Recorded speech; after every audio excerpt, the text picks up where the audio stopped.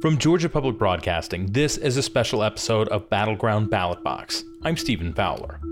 For the fourth time in as many months, Donald Trump was arrested on felony charges, this time in Fulton County for his role in the failed attempt to overturn the 2020 election. I thought the election was a rigged election, a stolen election, and I should have every right to do that. For the first time, we have a booking photo of the former president, a mugshot that looks just as defiant as his words and actions were after the vote counts showed his defeat. His brief visit to the Fulton County Jail on Thursday overshadowed the week before, where Republican challengers were in Buckhead pitching their place in a hypothetical world where Trump was neither running for president or the runaway favorite to win a third nomination. The gathering, hosted by Georgia-based radio personality Eric Erickson, saw 6 Republican presidential hopefuls show up and have substantive conversations about how they would run the country if elected. We've got 6 presidential candidates, 2 governors, 2 senators, 2 members of Congress. I want to ask them about policy questions. A few days later, 8 candidates not named Trump took the debate stage in Milwaukee in a chaotic affair that saw plenty of attacks on candidates not named Trump, illustrating the uphill climb any of them face to mount a competitive challenge to the former president. Under your watch, so you will make America less safe. You have no foreign policy experience, and it shows. And you know what? The foreign policy experience that you all have shows in the pointless wars we've gotten into. On this episode, we look at Trump's Georgia arrest and his arresting hold over the GOP primary.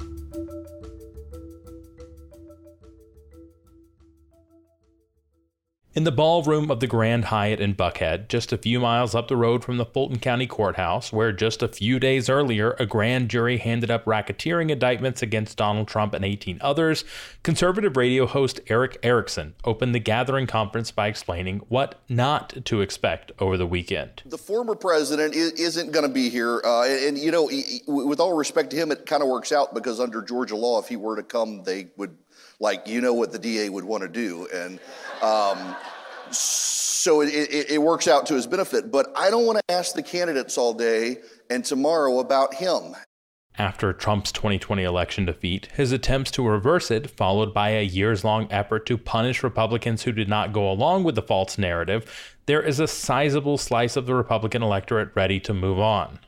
Unlike the sprawling chaos at the Iowa State Fair or intimate retail stops in New Hampshire, the gathering was an opportunity to hear in-depth policy points from non-Trump presidential contenders, spurred through 45-minute question and answer sessions hosted by Erickson. The number one question from the crowd is military preparedness. Lots of questions about finances and the economy and what to do with the banks, the regional banking versus the national banking situation. I don't know the answers to those questions from any of the candidates because all the media asks them about is what do you think about the indictments? And so today is the day to actually have 6 presidential candidates today and tomorrow and ask them about their policies, their visions. Senator Tim Scott, former Vice President Mike Pence, Florida Governor Ron DeSantis, former South Carolina Governor Nikki Haley, former New Jersey Governor Chris Christie, and entrepreneur Vivek Ramaswamy had the opportunity to wow conservative voters with their plans for America. So we are going to authorize the use of deadly force against the cartels. If you have somebody coming in with the fentanyl in the backpack, they even break through the border wall where there is wall. If they're doing that, that's the last thing they're going to be able to do because we're going to leave them stone cold dead at the border. We're not putting up with it anymore. Indeed, there was discussion about immigration and the U.S.-Mexico border, education policy, foreign policy, and the military, among other topics important to Republican primary voters. But despite the intentions to create a space for a post-Trump future, the reality is that Trump is polling above 50% nationally. The large and fractured field has prevented any one challenger from gaining traction, and most candidates still have an unwillingness to highlight Trump's legal woes or differentiate themselves from his policy stances. The strongest condemnation of Trumpism's obsession with the 2020 election results came from Georgia Governor Brian Kemp, who managed to crush a Trump-backed primary challenger and former Senator David Perdue, cruise to re-election against Democrat Stacey Abrams, and maintain conservative bona fides and policies less befitting a battleground state. You can believe whatever you want about the 2020 election. That is your right. I understand that. I have no problem with that. But the thing is, that was 3 years ago. And if you're still mad about that, quit complaining about that. Sign up to be a poll worker, be a poll watcher, get involved in the process, door knock, phone call, do something that will help us win in 2024. Complaining is not going to help us win. He laid out the stakes for next year by pulling a pencil out of his pocket. So it's a number 2 yellow pencil with an eraser. And if you do not win, you do not get to hold the pencil. And right now, Biden's holding the pencil. They're holding the pencil for the regulatory environment, whether it's at the Federal Trade Commission, at EPA, at the Justice Department, at the FBI, and they are pencil whipping the American people right now. And we have to stay focused on winning the pencil back, because then we can use the eraser to get rid of all the bad things. The only 2 candidates who seem to take note of Kemp's message and remotely address Trump's indictments over the 2020 election as anything other than a witch hunt or weaponization of justice are also 2 viewed least favorably by the GOP primary electorate. Pence, who faced public and private pressure from Trump to reject electoral college votes from key states including Georgia, has recently leaned into his refusal to overturn the 2020 election in making the argument for his campaign. I always stood loyally by President Donald Trump until my oath to the Constitution required me to do otherwise. But my differences with the president go far beyond that fateful day. And I hope to have a chance to debate him with him. Sometimes people ask me, how do you envision debating Donald Trump? And I say, I've debated Donald Trump 1,000 times, just not with the cameras on. But even then... Look, I'll always be proud of the record of the Trump-Pence administration. I'm proud of what we accomplished with the strong support of the people of Georgia. To strengthen our military, to secure our border, and I'm probably more proud of the fact that we appointed 3 of the justices to the Supreme Court who sent Roe versus Wade to the ash heap of history where it belongs.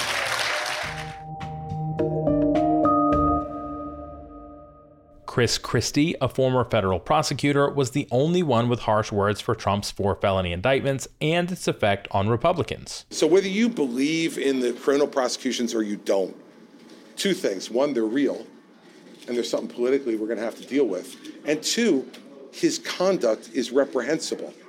It doesn't matter whether it's criminal or not. On January 6th, I don't care, quite frankly, whether he's held criminally responsible or not. He's morally responsible for what happened on January 6th. Christie called Trump a coward for planning to not show up to the Republican primary debates, hypothesized he couldn't win Georgia in November 2024, and rejected calls to have Trump removed from the ballot for his post-2020 actions. And I want the voters to decide this. The only way the voters of our party and the voters of the country, more broadly, will accept results is if they believe that it's fair. And Donald Trump's made himself a candidate for president under the most ridiculous circumstances I've ever seen in my life. There's nothing more selfish than what he's doing. He's been charged with 4 different crimes, and yet he still persists in insisting that he has to be a candidate for president. I don't think you would have seen George Washington or Thomas Jefferson or Abraham Lincoln be charged with those crimes, but if they had, they certainly wouldn't have run. It's also important to note that Christie played important roles in Trump's first 2 campaigns and provided support and legitimacy for the then political outsider's run for office, something he doesn't apologize for, but says things changed when Trump refused to accept defeat. On the other end of the spectrum, you have Vivek Ramaswamy, a wealthy former pharmaceutical executive and newcomer to politics, who appears to be running to defeat Trump by praising him and emulating his populist rhetoric and tendencies. During the gathering, he received the most applause of any candidate for lines like this one. Do you want incremental reform? Or do you want revolution? I stand on the side of the American Revolution. I stand on the side of reviving those 1776 ideals that set this nation into motion. Vivek argues there are 2 different theories of national unity. One is that we show up in the middle. We reach compromise, hold hands with our friends on the other side, bridge over our differences by compromising, meet in the middle. sing Kumbaya and move on. I don't believe in that model of national unity. I think the way we get to national unity is by actually embracing the radicalism, the extremism of the American founding ideals themselves. Speaking to reporters after a session, he blasted Trump's indictments in Georgia. So I think that these indictments are a disaster for the country. I think they set a dangerous precedent for the ruling party to use police force in the middle of an election against political opponents. That's not justice. That is the politicization of justice. And I say this as somebody who just looked at the polls that have come out in the last 24 hours. I'm polling second in many of these national polls. It would be easier for me if Trump were eliminated from competition. In all, the gathering served as an interesting thought experiment about what could be Republicans' future, but without any accounting for Trump's sway over the party. After the break, we look at the chaotic first Republican primary debate a few days later, where some candidates had their 15 minutes of breakthrough moments that quickly faded once Trump entered the Fulton County Jail.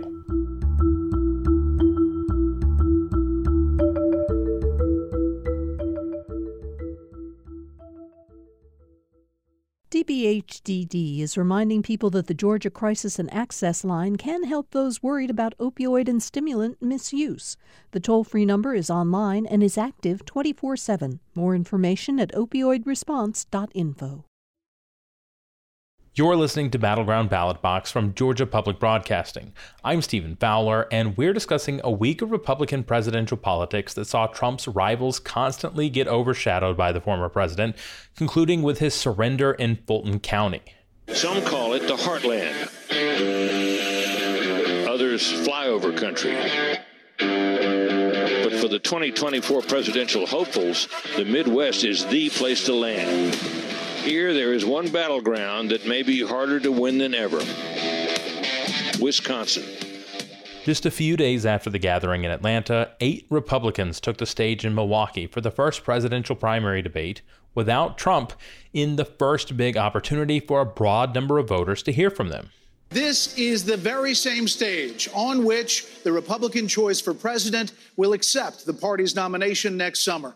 The 8 contenders are positioned by the order they sit in the polls, with the highest polling candidates in the middle standing center stage. The 2 non-Trump frontrunners, Florida Governor Ron DeSantis and Vivek Ramaswamy, stood center stage, with longshot hopefuls former Arkansas Governor Asa Hutchinson and North Dakota Governor Doug Burgum at the end.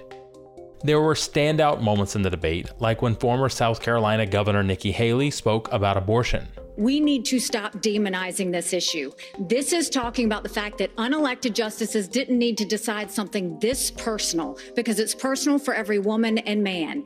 Now it's been put in the hands of the people. That's great. When it comes to a federal ban, let's be honest with the American people and say it will take 60 Senate votes. It will take a majority of the House. So in order to do that, let's find consensus. And a viral moment attacking Vivek Ramaswamy, who drew constant fire from other candidates, having surged in the polls where they have not. Under your watch, you will make America less safe. You have no foreign policy experience, and it shows. And you know what? The foreign policy experience that you all have shows in the pointless wars we've gotten into. I have to address that. Florida Governor Ron DeSantis, who has seen his polling numbers plummet, repeated a line he's used on the trail dealing with the U.S.-Mexico border and drug traffickers. I'm not going to send troops to Ukraine, but I am going to send them to our southern border. When these drug pushers are bringing fentanyl across the border, that's going to be the last thing they do. We're going to use force, and we're going to leave them stone cold dead. We're actually going to move on to China. But for our purposes of understanding the state of the party and the primary, the most important exchange happened when Trump was directly mentioned by the moderators. Former President Trump has been indicted in 4 different states on 91 counts. He will be processed tomorrow in Georgia at the Fulton County Jail for charges relating to the 2020 election loss. You all signed a pledge to support the eventual Republican nominee. If former President Trump is convicted in a court of law, would you still support him as your party's choice? Please raise your hand if you would. Only Vivek Ramaswamy immediately raised his hand. Then slowly, almost all the other candidates on stage sheepishly raised theirs, with DeSantis looking back and forth at his fellow conservatives before joining them. Much like at the gathering, Chris Christie had the opportunity to eviscerate Trump's actions in the aftermath of 2020, and Ramaswamy rushed to defend Trump. Let's just speak the truth, okay?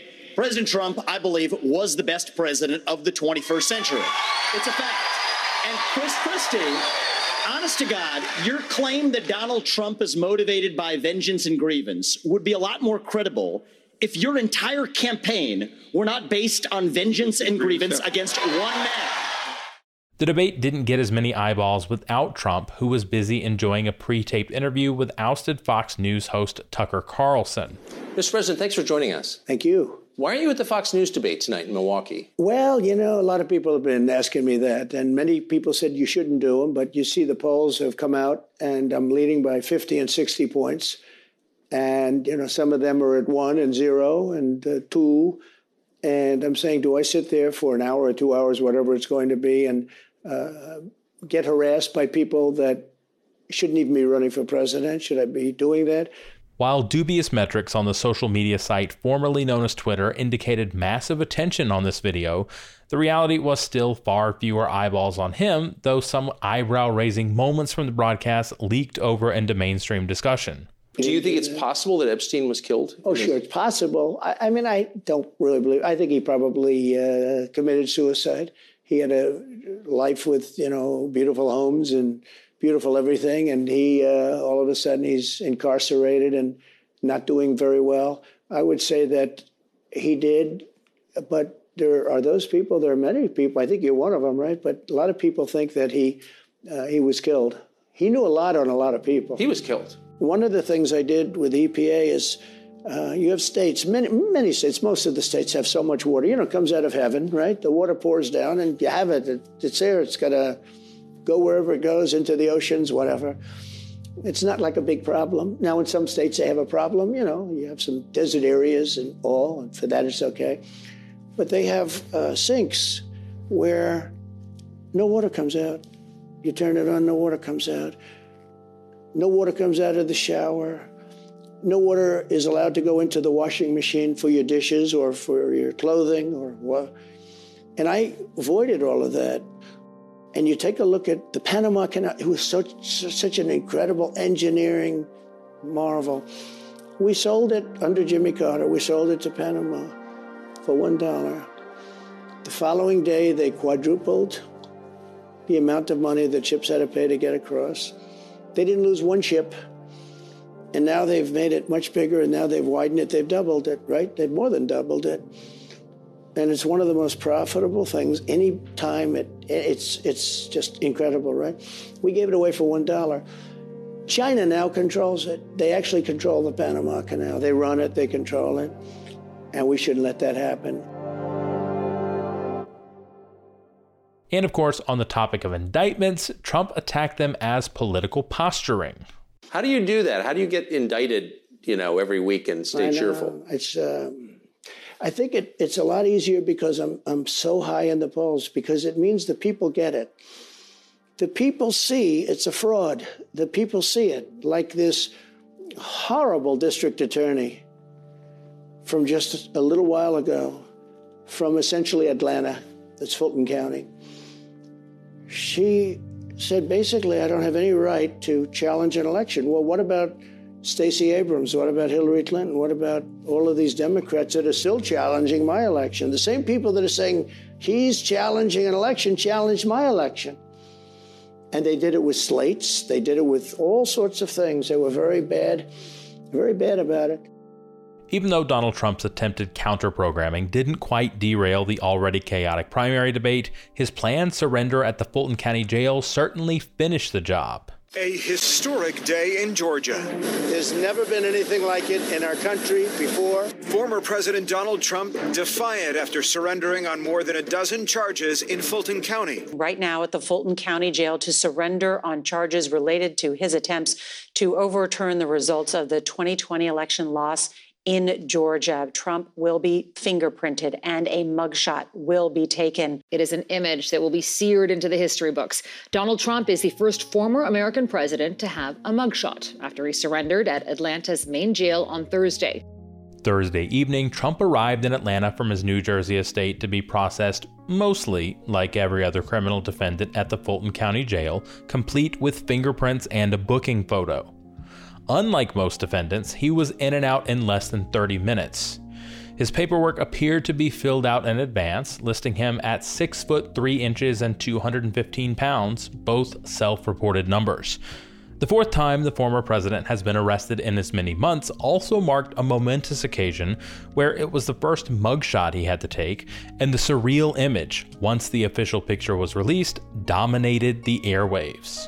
I mean, to see that image, Trump in his campaign once created a mugshot to use for fundraising material, and now there is actually a mugshot of the former president of the United States. In true Trump fashion, the surrender was scheduled during prime time, where breathless television coverage of his motorcade's every move was punctuated by brief comments before leaving the airport in Atlanta. I really believe this is a very sad day for America. This should never happen. If you challenge an election, you should be able to challenge an election. I thought the election was a rigged election, a stolen election, and I should have every right to do that. As you know, you have many people that you've been watching over the years do the same thing, whether it's Hillary Clinton or Stacey Abrams or many others. When you have that great freedom to challenge, you have to be able to, otherwise you're going to have very dishonest elections. What has taken place here is a travesty of justice. We did nothing wrong. I did nothing wrong. And everybody knows it. I've never had such support. And that goes with the other ones, too. What they're doing is election interference. They're trying to interfere with an election. There's never been anything like it in our country before. This is their way of campaigning.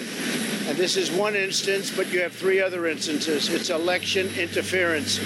So I want to thank you for being here. We did nothing wrong at all.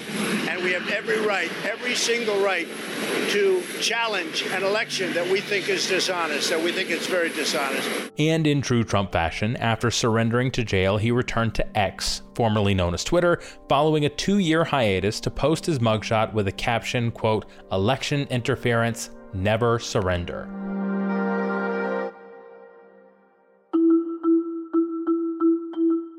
On the next episode of Battleground Ballot Box, the booking of the 19 co-defendants moves the sprawling RICO case into its next phase, promising to be even more complicated than sorting out charges and waiting for consent bond agreements. Some defendants, like former Trump Chief of Staff Mark Meadows, former Department of Justice official Jeffrey Clark, and the 3 Republicans charged for falsely claiming to be official presidential electors for the state, are seeking to move their case to federal court. Others are asking for a speedy trial that could start as early as October. We unpack what's happened and what's to come with the legal wrangling in the RICO case and how the indictments affect who Georgia could vote for and how those votes are counted.